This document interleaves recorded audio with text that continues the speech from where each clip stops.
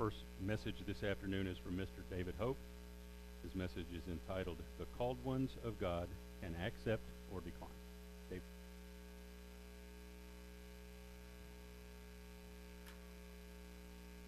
Thank you, Mr. Kolb. Good afternoon, everyone. Finally trying to come out of that deep freeze. Well, Oklahoma, we can get almost as cold as anyone. Almost, you know. I don't think we've got down below zero yet, have we, this year? But we can. But the good thing about it, compared to some places I've lived, it doesn't last all winter long like it does some places. I know when I lived in New Mexico, you know, it'd get cold in September, October, and you didn't wear short sleeves again until about May, end of May or so. We were in Michigan for a little while, and I bought snow tires before Thanksgiving. But Oklahoma, you know, we'll get as cold as anyone, but, you know, sooner or later, hang in there, and we'll be able to be for, you know, a week or so or a few days in our short sleeve shirts again. I'm going to relate something I heard on radio last week. Once in a while on Sundays, I'll be in my office and I'll have the radio on. I'll listen to, used to be Ron Dart used to be on, and after that, Stephen LeBlanc would be on, and I'd listen to him. Then after that, I was already in there and had office work going anyway, so I'd listen to the First Baptist Church preacher, and he's interesting to listen to. I gained something from him. But anyway, he made a comment about the devil came into services one time. He didn't say it was his services, but came into services one time, and he sat down on the front row, and he just put his arm up on the pew out there, you know, kind of like Reggie does once in a while. Anyway, not Reggie's, not the devil, but anyway, we give him a lot of flack. But anyway, the devil and everybody just immediately got up and left. They knew who he was, and one guy, an older guy, sitting there, and the devil said, "Well, aren't you afraid of me?" He said, "No, I've been married to your sister for 30 years." So, you know, no need to get upset.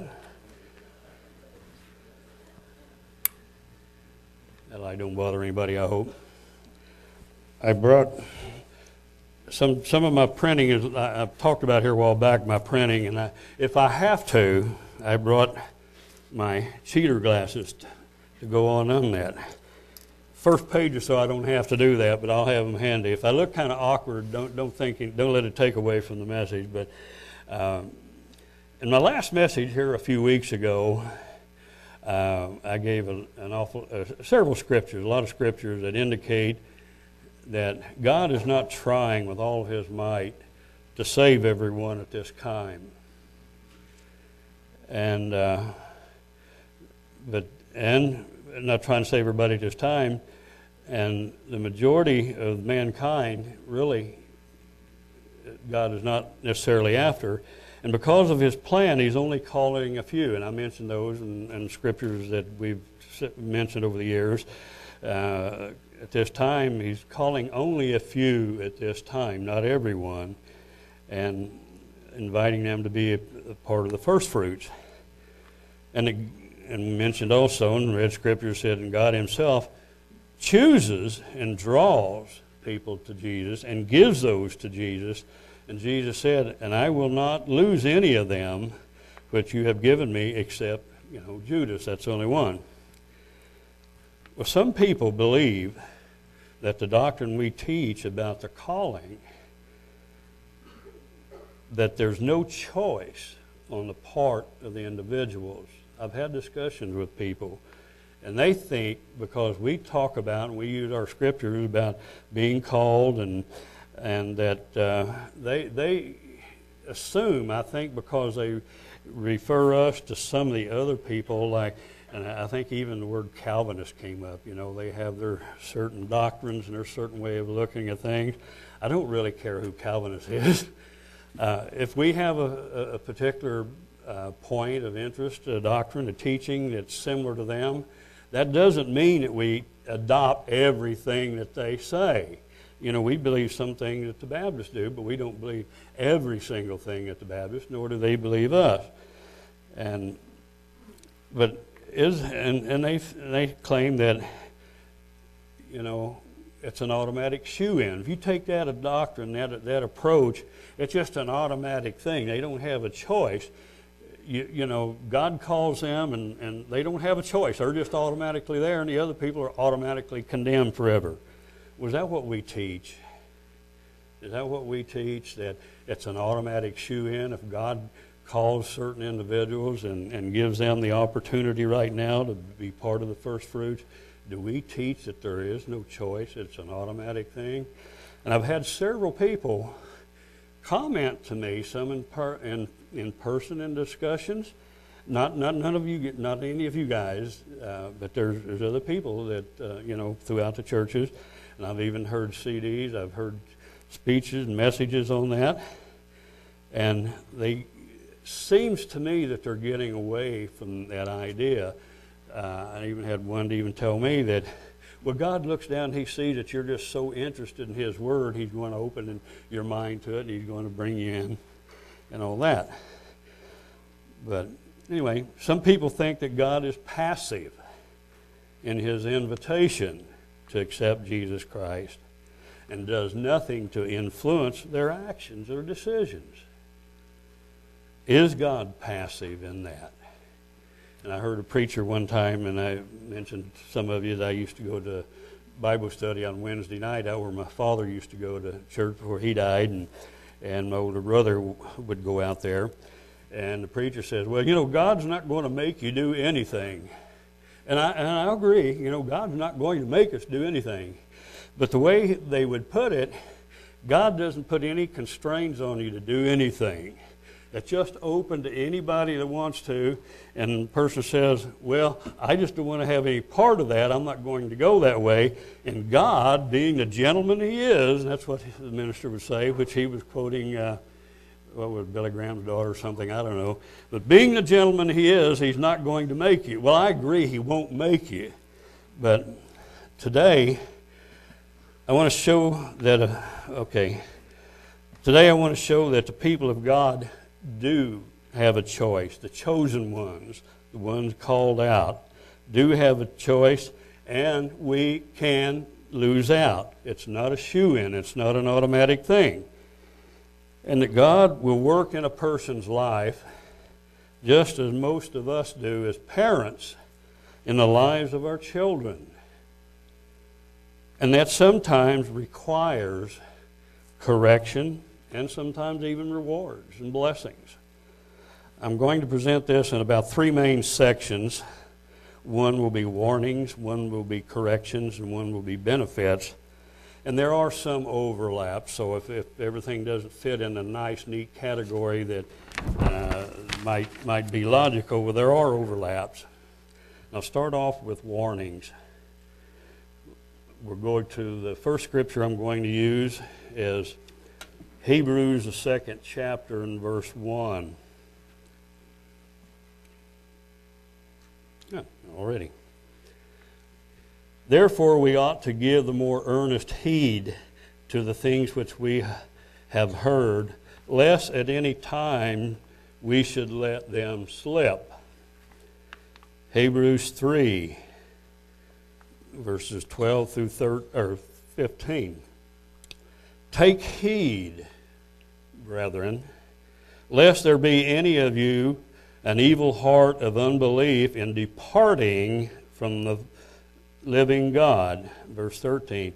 But exhort one another daily while it is called today, lest any of you be hardened through the deceitfulness of sin. And some of our men have talked about that not long ago.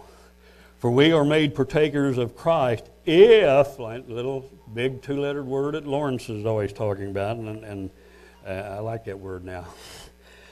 For we are made partakers of Christ if we hold the beginning of our confidence steadfast until the end. While it is said today, if you will hear His voice, harden not your hearts as in a provocation. We'll go over to 1 Corinthians 10th chapter and verse 12, only one verse here.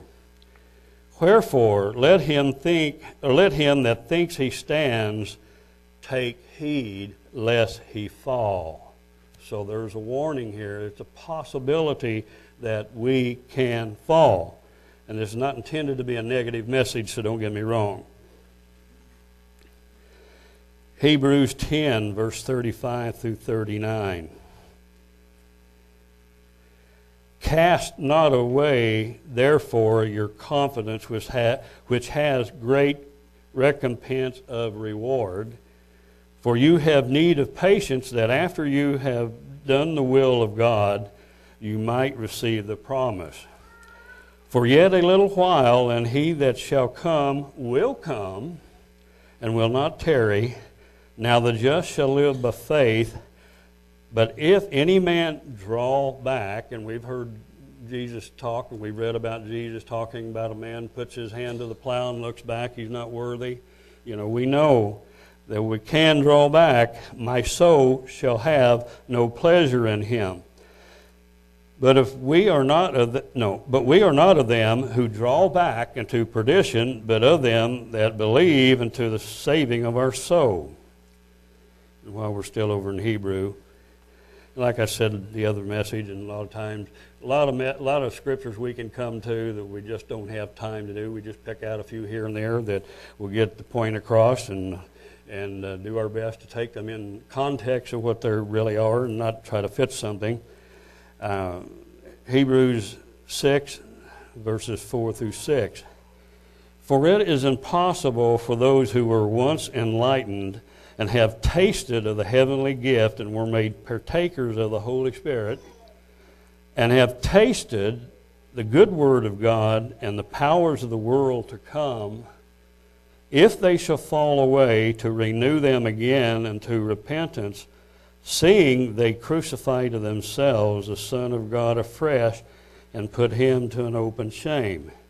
So we're kind of getting indication that there are some choices. And that last set of verses I read, sometimes we can give a message on that. It's not my intention now about those falling away and have tasted.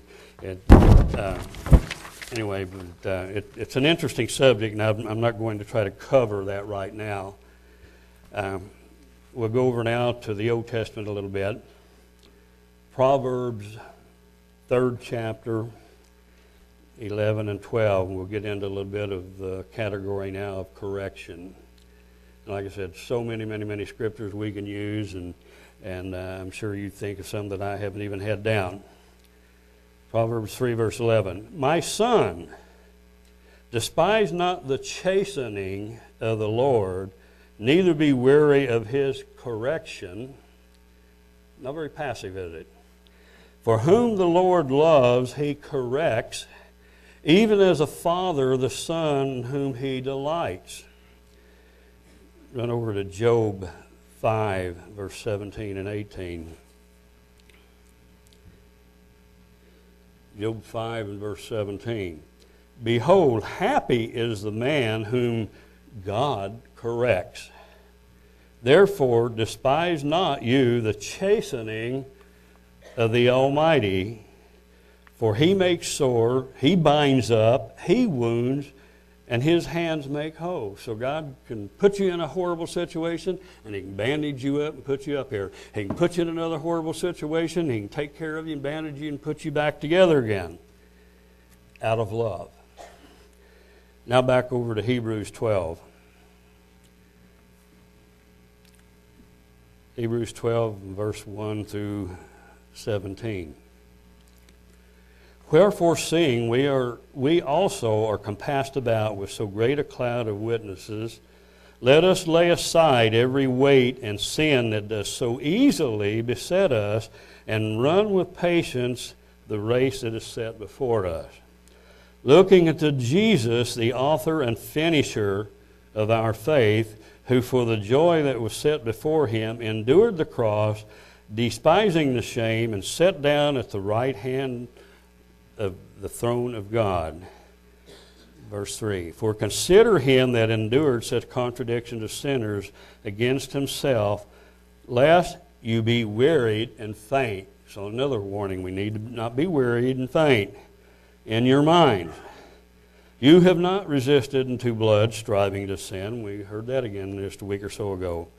And you have forgotten, and you have forgotten the exhortation which speaks unto you as unto children.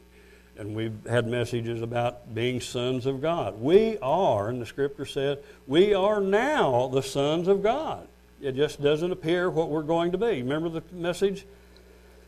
My son, despise not you the chastening of the Lord, nor faint when you are rebuked of him. For whom the Lord loves and chastens, and whom the Lord loves, he chastens and scourges every son whom he receives.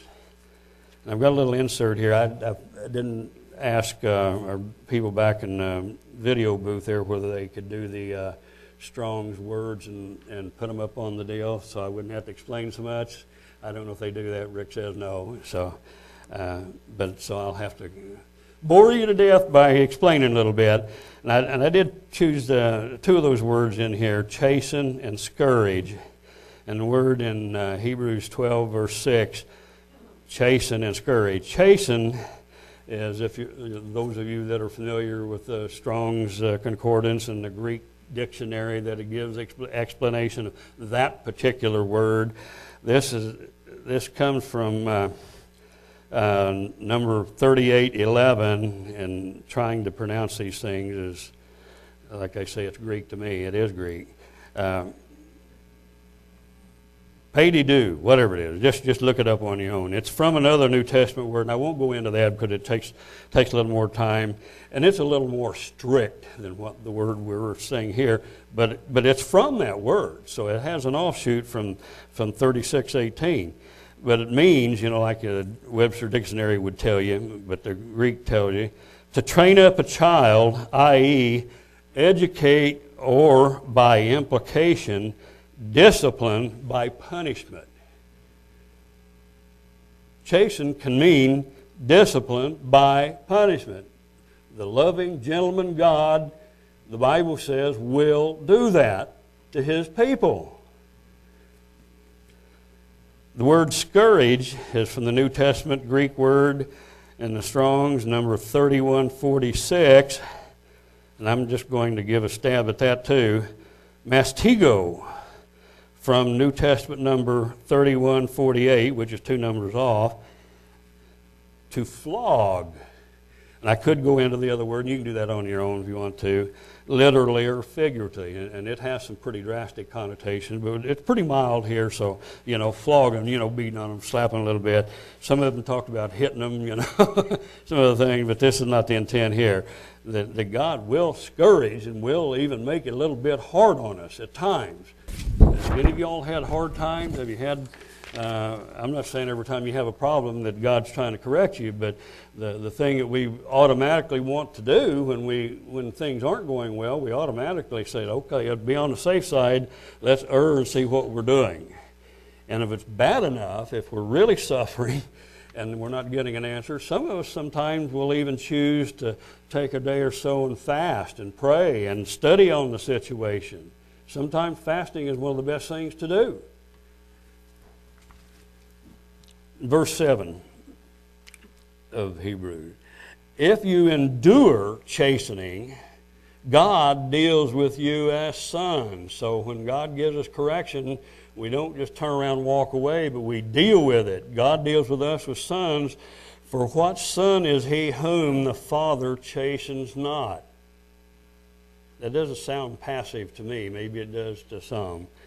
But if you be without chastisement, whereof all are partakers, then you are bastards and not sons. This is one time we can use some of these bigger than four-lettered words and not get in too much trouble for. If I call somebody that, I can be in trouble, but the Bible said it.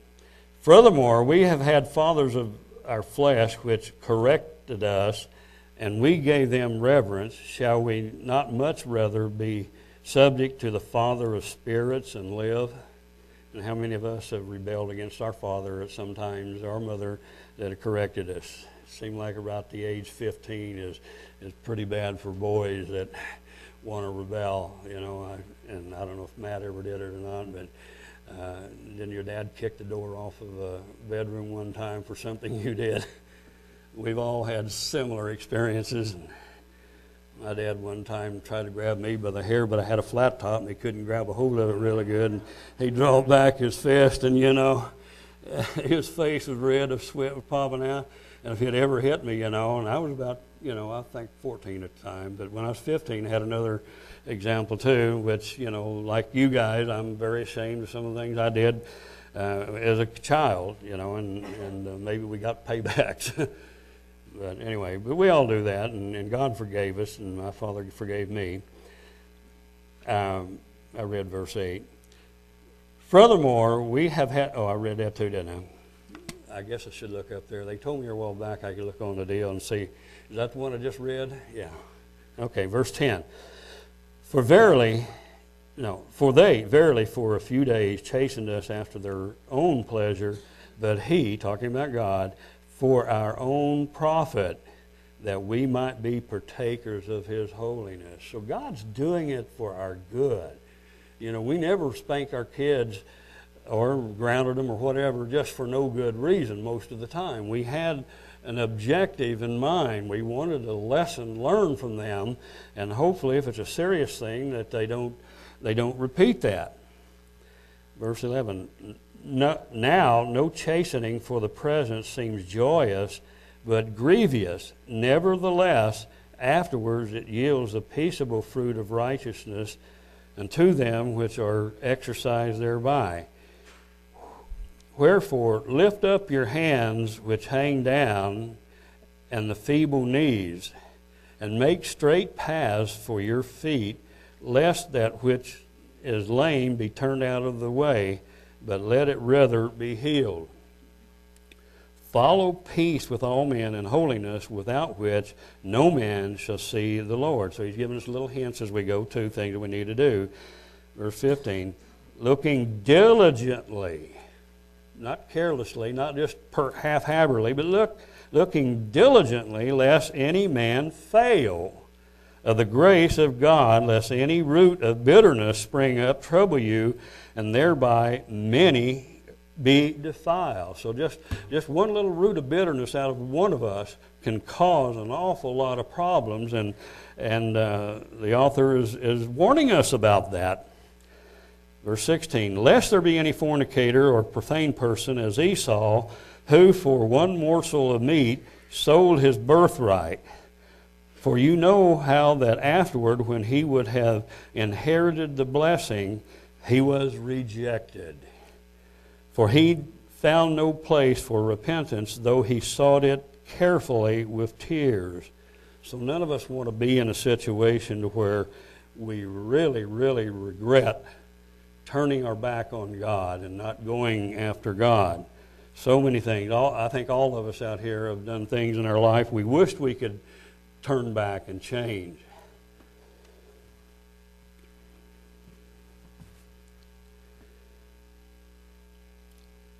How about Proverbs 3, verse 11? I think this is the second time, but for some reason in my notes I didn't realize it until I'd already printed it off. I already had it down twice, so I'm going to read it again. Just like I mentioned last time I had one, it just kept coming up several times, and I couldn't delete it off the computer, and I kept putting it, and I just finally said, I don't have time for this.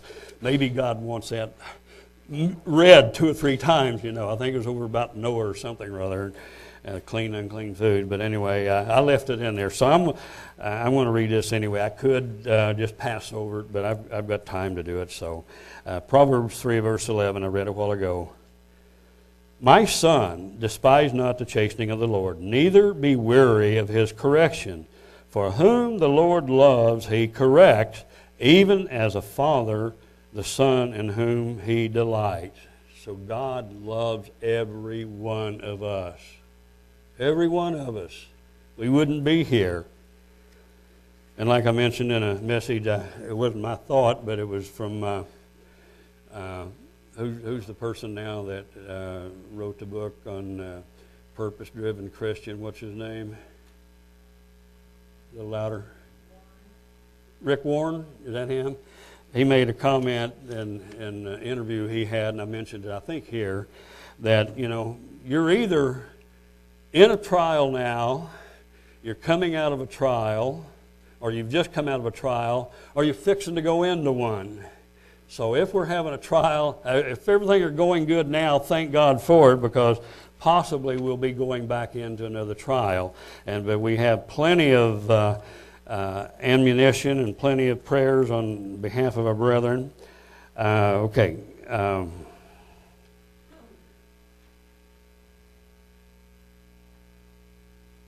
Proverbs 13:24, and I'm going to read this. It'll be similar, but I wanted to use the Revised Standard on it because I like the last part of the verse.